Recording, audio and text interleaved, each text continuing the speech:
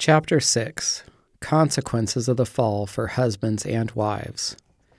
During college, I participated in Army ROTC, which means I was just like other students on the university campus, except that I also received leadership training and took military science classes. Upon graduating, I was commissioned as an armor, or tank officer. Because I was in a combat arms branch, which is one of the most likely to engage in battle, I was trained to look for an enemy's weaknesses. After the military, I taught elementary school and coached wrestling and football teams. During this time, I did my best to train my athletes to determine their opponent's weaknesses. I mention all this because the devil used this same approach when he successfully convinced Adam and Eve to sin. Mankind's first temptation involved the serpent attacking Adam's recently established headship in his relationship with Eve. Genesis 3:1-4 says, "Now the serpent was more cunning than any beast of the field which the Lord God had made. And he said to the woman, Has God indeed said, You shall not eat of every tree of the garden? And the woman said to the serpent, We may eat the fruit of the trees of the garden, but of the fruit of the tree which is in the midst of the garden, God has said, You shall not eat it, nor shall you touch it, lest you die. Then the serpent said to the woman, You will not surely die." Note an important contrast here between the creation account in Genesis 2 and the fall in Genesis 3. In Genesis 2:16, the Lord God commanded the man. In Genesis 3:1-4, the serpent said to the woman. God spoke to Adam, but the devil spoke to Eve. Why? The devil saw a weakness. He knew Adam had received the command from God, but Eve had received it from Adam. Part of the reason God placed Eve under Adam's headship was for her own protection. When the devil tempted Eve, she had two choices. She could trust her husband, who had given her God's command, and submit to him, or she could trust the devil, which meant submitting to him. Genesis 3:6 reveals her choice, which, as we now know, had severe consequences. When the woman saw that the tree was good for food, that it was pleasant to the eyes, and a tree desirable to make one wise, she took of its fruit and ate. She also gave to her husband with her, and he ate. At this point, Adam also had two choices.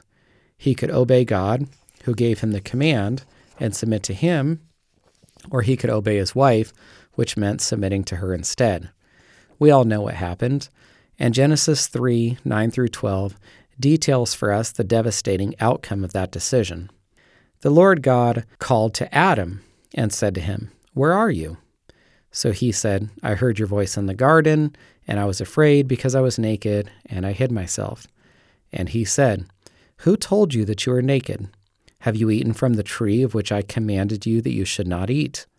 Then the man said, The woman whom you gave to be with me, she gave me of the tree, and I ate. It is significant that this conversation about the fall took place between God and Adam. God did not address Eve until Genesis 3:16, where he explained how sin's curse would affect women. God went to Adam because he was the head of the relationship. Therefore, as the New Testament reveals, God held him more responsible for the fall. Romans 5:12-19, through one man sin entered the world, death reigned from Adam, the transgression of Adam, by the one man's offense many died, by one man's offense death reigned, through one man's offense judgment came, by one man's disobedience. 1 Corinthians 15:21-22, by man came death, in Adam all die. Because Eve sinned first, we would expect to read that sin and death entered the world through her. But God placed the blame squarely on Adam's shoulders. Why? As the recipient of God's command and the head of the relationship, Adam had higher accountability. So how does all this apply to husbands and wives? Wives should consider how poorly it went for Eve when she stepped out from under Adam's headship. While staying under a husband's headship is no guarantee everything will go perfectly, wives can be encouraged that this is God's design for their own best interests and safety. This places wives in positions for God to work through and bless their obedience. Husbands should consider that even though Eve made the initial wrong choice, the sobering fact is that God still held Adam responsible. This is a warning to all husbands regarding the accountability God has placed on their shoulders. When God confronted Adam, Adam tried to blame Eve, Genesis 3:12. But that did not work for Adam, and it does not work today for husbands to blame their wives when things go wrong. As the God-appointed head of the relationship, the husband is responsible for what takes place in his marriage and home. The results of Adam and Eve's disobedience. Prior to the fall, Adam and Eve lived in perfect harmony with each other. But when sin entered the world, conflict came as well. The fall affected both sides of the marriage relationship. Before banishing Adam and Eve from the Garden of Eden, God revealed what their relationship would be like in a fallen world. Genesis 3:16 and 17 records what would happen. To the woman he said, I will greatly multiply your sorrow and your conception. In pain you shall bring forth children. Your desire shall be for your husband, and he shall rule over you. Then to Adam he said, Because you have heeded the voice of your wife, and have eaten from the tree of which I commanded you, saying, You shall not eat of it. These words identify the three specific struggles or temptations husbands and wives would face as a result of their fallenness. Let's look at each of them. A wife's temptation to control her husband.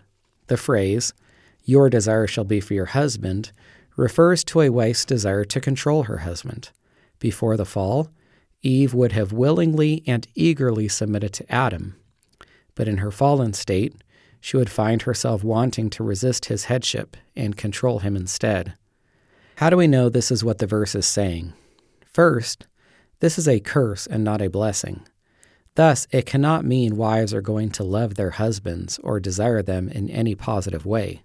Second, a basic rule of Bible interpretation is to determine the meaning of words by looking at their use elsewhere in Scripture. Whenever possible, an example from the same book of the Bible is preferred, because often the author and time of writing will be the same for both uses of a word.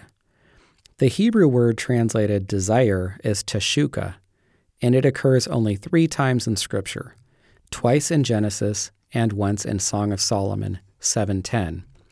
I am my beloved's, and his desire, teshukwa, is toward me. For our purposes, let us consider the second usage of teshuka in Genesis, just 1 chapter later. The word is used shortly before Adam and Eve's firstborn son, Cain, murdered his brother, Abel. Abel also brought of the firstborn of his flock and of their fat, and the Lord respected Abel and his offering, but he did not respect Cain and his offering. And Cain was very angry, and his countenance fell. So the Lord said to Cain, Why are you angry, and why has your countenance fallen? If you do well, will you not be accepted? And if you do not do well, sin lies at the door, and its desire, teshukwa, is for you, but you should rule over it. Now Cain talked with Abel his brother, and it came to pass, when they were in the field, that Cain rose up against Abel his brother and killed him. Genesis 4:4-8. When God rejected Cain's offering, Cain faced the 2 choices we all face when rebuked: be humble, repent, and do what is right, or be prideful, angry, and pout. The latter allows sin to remain in our lives. As God graciously warns Cain about what sin wants to do to him, the parallelism with Genesis 3:16 is obvious. Genesis 3:16, your desire, teshukwa, shall be for your husband, and he shall rule, mashal, over you. Genesis 4:7, sin's desire, teshukwa, is for you, but you should rule, mashal, over it. What kind of desire did sin have for Cain? Was it gentle, supportive, and affectionate? No, it was the desire sin has for everyone, to control mind and actions. God told Cain he needed to rule over sin, but Cain failed to obey God, and instead he let sin control him so much that he murdered his brother. The application is this: just as sin had a desire to control Cain, God warned Eve in Genesis 3:16 that wives will have a desire to control their husbands. A husband's temptation to dominate his wife. In Genesis 3:16, we are also introduced to a struggle husbands face. And he shall rule over you. This may sound as though God is establishing authority in the marriage relationship, but we have already seen that headship was established before the fall. So what is God communicating with these words? He is describing what women would have to endure because of the curse. Just as God pointed out the desire women would have to control their husbands, so he also pointed out the temptation men would have to dominate their wives. As a result of the fall, the battle of the sexes will forever plague the marriage relationship. On one side, the conflict has led women to desire to control their husbands and reject their headship. On the other side is men being harsh, cruel, and dictatorial. Genesis 3:16 could be understood as a prophecy that wives will have to resist wanting to control their husbands, and husbands will have to resist being tyrants to their wives. A husband's temptation to fail to lead. Another temptation husbands face is mentioned in Genesis 3:17, because you have heeded the voice of your wife. When Adam and Eve sinned, they both violated God's divine pattern for marriage by reversing their roles. Eve usurped her husband's authority by acting independently of him and ignoring the command God had communicated to him. Adam abandoned his appointed role as leader by submitting to Eve instead of to God. While it's true that many husbands struggle with the temptation to be domineering, at the same time they can also be too passive, that is, not lead at all. Both temptations have serious consequences. It is terrible for men to mistreat their wives by being pushy and cruel, but it is also terrible for men to mistreat their wives by failing to lead. So which temptation do men surrender to most commonly? That varies widely according to culture. In parts of the world where women still rank as little more than a possession, cruelty is a more common sin. While there are many abusive men in Western nations where both men and women can claim legal protections, the more common temptation seems to be passivity and spiritual laziness. Why is this the case? A likely answer is this. In our Western culture, both secular society and the church rightly consider it unacceptable for men to be cruel to women. But it is generally considered acceptable, even within Christian circles, for men to be passive when it comes to leading in the home and the church. I witnessed a particularly unhappy illustration of this some years back when a married man began attending our church without his wife. I learned that she attended a different church where she occupied a position of leadership and teaching over men and women. He shared, "I would like her to go to church with me, but she won't. Will you speak with her and convince her to embrace a biblical view of marriage?" We began counseling sessions, but when I shared the Bible passages that instruct wives to submit to their husbands, she would argue and justify not having to obey Scripture. During that time, the wife's authoritarian personality put her at odds with the church she was attending, so she began accompanying her husband to our church. When I began preaching the series on marriage that I am presenting in this audiobook, she grew so frustrated that her husband told me, "My wife wants to leave the church." I encouraged him to lead in his marriage, but they left a few months later. The situation could have been avoided if either of them had chosen to obey Scripture. Instead, a passive man would not lead, and a rebellious woman would not submit. Sadly, their situation parallels what happened in the Garden of Eden. Adam abdicated his leadership role, and Eve usurped his authority. The couple's dilemma also illustrates what can happen to a marriage when the husband and wife fail in their roles. Frustration and regret will inevitably result. The need for leadership. Ultimately, it is impossible for someone not to lead. The only way for nobody to lead is for both spouses to make no decisions and to do nothing. Yet if a couple wants to do something, no matter how small or insignificant, someone must take the initiative and get things moving in a certain direction. If a man prefers to be passive and lazy, someone will step into the leadership role, and that usually ends up being the wife. Because the concept of male headship receives so much criticism from society, and sometimes even from within the church, you would expect the most common complaint from women to be, "My husband wants to lead and I hate it. It is so barbaric and chauvinistic. He acts like such a dictator." In reality, the frustration I hear more often is just the opposite. "My husband won't lead. I wish he wasn't so passive." God originally created women to desire a strong leader. Because of the fall, women struggle against male headship. Yet a Christian woman, as she seeks to follow God, possesses deep within a longing that craves a spiritual man she can follow. The consequences of a lack of leadership.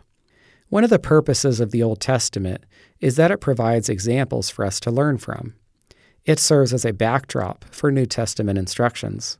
Consider these verses. Romans 15:4. Whatever things were written before, that is the Old Testament, were written for our learning, that we, through the patience and comfort of the Scriptures, might have hope. 1 Corinthians 10:11. All these things happened to them as examples, and they were written for our admonition, upon whom the ends of the ages have come. This includes guidance on the topic of marriage. As we continue our way through this audiobook, we will look at individuals in the Old Testament who can help us discover practical applications for New Testament commands. Some of these people will serve as positive examples through their obedience, while others will serve as negative examples through their disobedience. Abraham's failure. Along with Adam, Scripture provides two other instructive examples of men who gave in to the temptation to succumb to their wives' control. The first is Abraham, whom God promised would be the father of a nation, Genesis 12:2. When God promises you a child, how long do you expect to wait? About 9 months. So Abraham and Sarah could hardly have expected decades to pass before God fulfilled his promise. Because so much time was passing, Sarah became doubtful and succumbed to unbelief. This, in turn, led her to a desire to control her husband. Now Sarah, Abram's wife, had borne him no children, and she had an Egyptian maidservant whose name was Hagar. So Sarah said to Abram, "See now, the Lord has restrained me children. Please go into my maid, perhaps I shall obtain children by her." And Abram heeded the voice of Sarah. Genesis 16:1-2. Do these words sound familiar? Genesis 3:17. Then to Adam he said, "Because you heeded, Shema, the voice, qual, of your wife." Genesis 16:2. Abraham heeded, Shema, the voice, qual, of Sarah. Abraham faced the same two choices Adam faced. Obey God or obey his wife. Instead of leading as God commanded, Abraham submitted to Sarah, just as Adam had done to Eve. The consequence was conflict between Hagar's son Ishmael and Abraham's God-designated heir, Isaac, a conflict that has continued for thousands of years between their descendants and plagues our planet to this very day. Ahab's failure. The second example is Ahab, a king of Israel, and his wife Jezebel, a wicked and tyrannical queen who imposed Baal worship on the Israelite people. Ahab was just as wicked as her, but he was also spineless. He wanted a vineyard that belonged to a godly man named Naboth. Even though Ahab offered Naboth a substantial amount of money and a better vineyard, Naboth declined. 1 Kings 21:3. This sent Ahab home pouting. When he told Jezebel what was wrong, she had an immediate solution. "You now exercise authority over Israel. Arise, eat food, and let your heart be cheerful. I will give you the vineyard of Naboth the Jezreelite." Verse 7. Tragically, Jezebel had Naboth murdered. When Jezebel informed Ahab of her success, he jumped into his chariot and gleefully rushed to take possession of the property. Verses 8-15. Because Jezebel had Naboth murdered, would God hold Ahab responsible? The prophet Elijah gave the answer when he caught up to Ahab at Naboth's vineyard. Thus says the Lord, have you murdered and also taken possession? In the place where dogs licked the blood of Naboth, dogs shall lick your blood, even yours. Verse 19. Yes, God held Ahab responsible for Naboth's murder, even though Jezebel was the one who gave the command. This is consistent with the way God held Adam responsible for eating the forbidden fruit, even though Eve ate first and seemed more responsible because she ate first and gave the fruit to Adam. Ahab and Jezebel's marriage is summarized in 1 Kings 21:25. There was no one like Ahab who sold himself to do wickedness in the sight of the Lord, because Jezebel his wife stirred him up.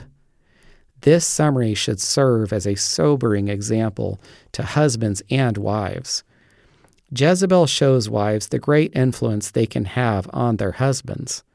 Women can stir up their husbands for evil, as Jezebel did, or for good. Husbands should notice that even though Jezebel influenced Ahab to wickedness, God still held Ahab responsible for the results. Whether it is Adam, Abraham, or Ahab, God appointed men to lead, and they cannot turn around and say, my wife made me do it. God holds a man responsible for how he responds to his wife's influence. Empowered by God's grace. Before the fall, God called man to lead. If the fall had never taken place, Eve would have been able to submit to Adam's leadership with joy and humility, and Adam would have been able to lead with perfect love, compassion, and kindness. After the fall, a husband is still expected to lead, and a wife is still expected to submit. But now there is conflict instead of peace. Husbands and wives were designed to be lifelong companions living in perfect harmony, but the sinful desires at work in us try to destroy what God has joined. Genesis 2:24. The curse has turned God's ordained roles into struggles that are spurred by pride, selfishness, and self-will. How can a marriage survive this kind of conflict? There is good news. The gospel works in our hearts, transforming us into the husbands and wives God desires us to be. We have been given a guide in the Word that reveals God's design apart from the effects of the fall. His power enables harsh and passive men to become loving, godly leaders, and controlling, manipulative women to become gentle and respectful. If we had to obey God's commands in our own effort, we would be discouraged and defeated because it is not possible. But if we remember that God's grace enables us to obey, we can be encouraged.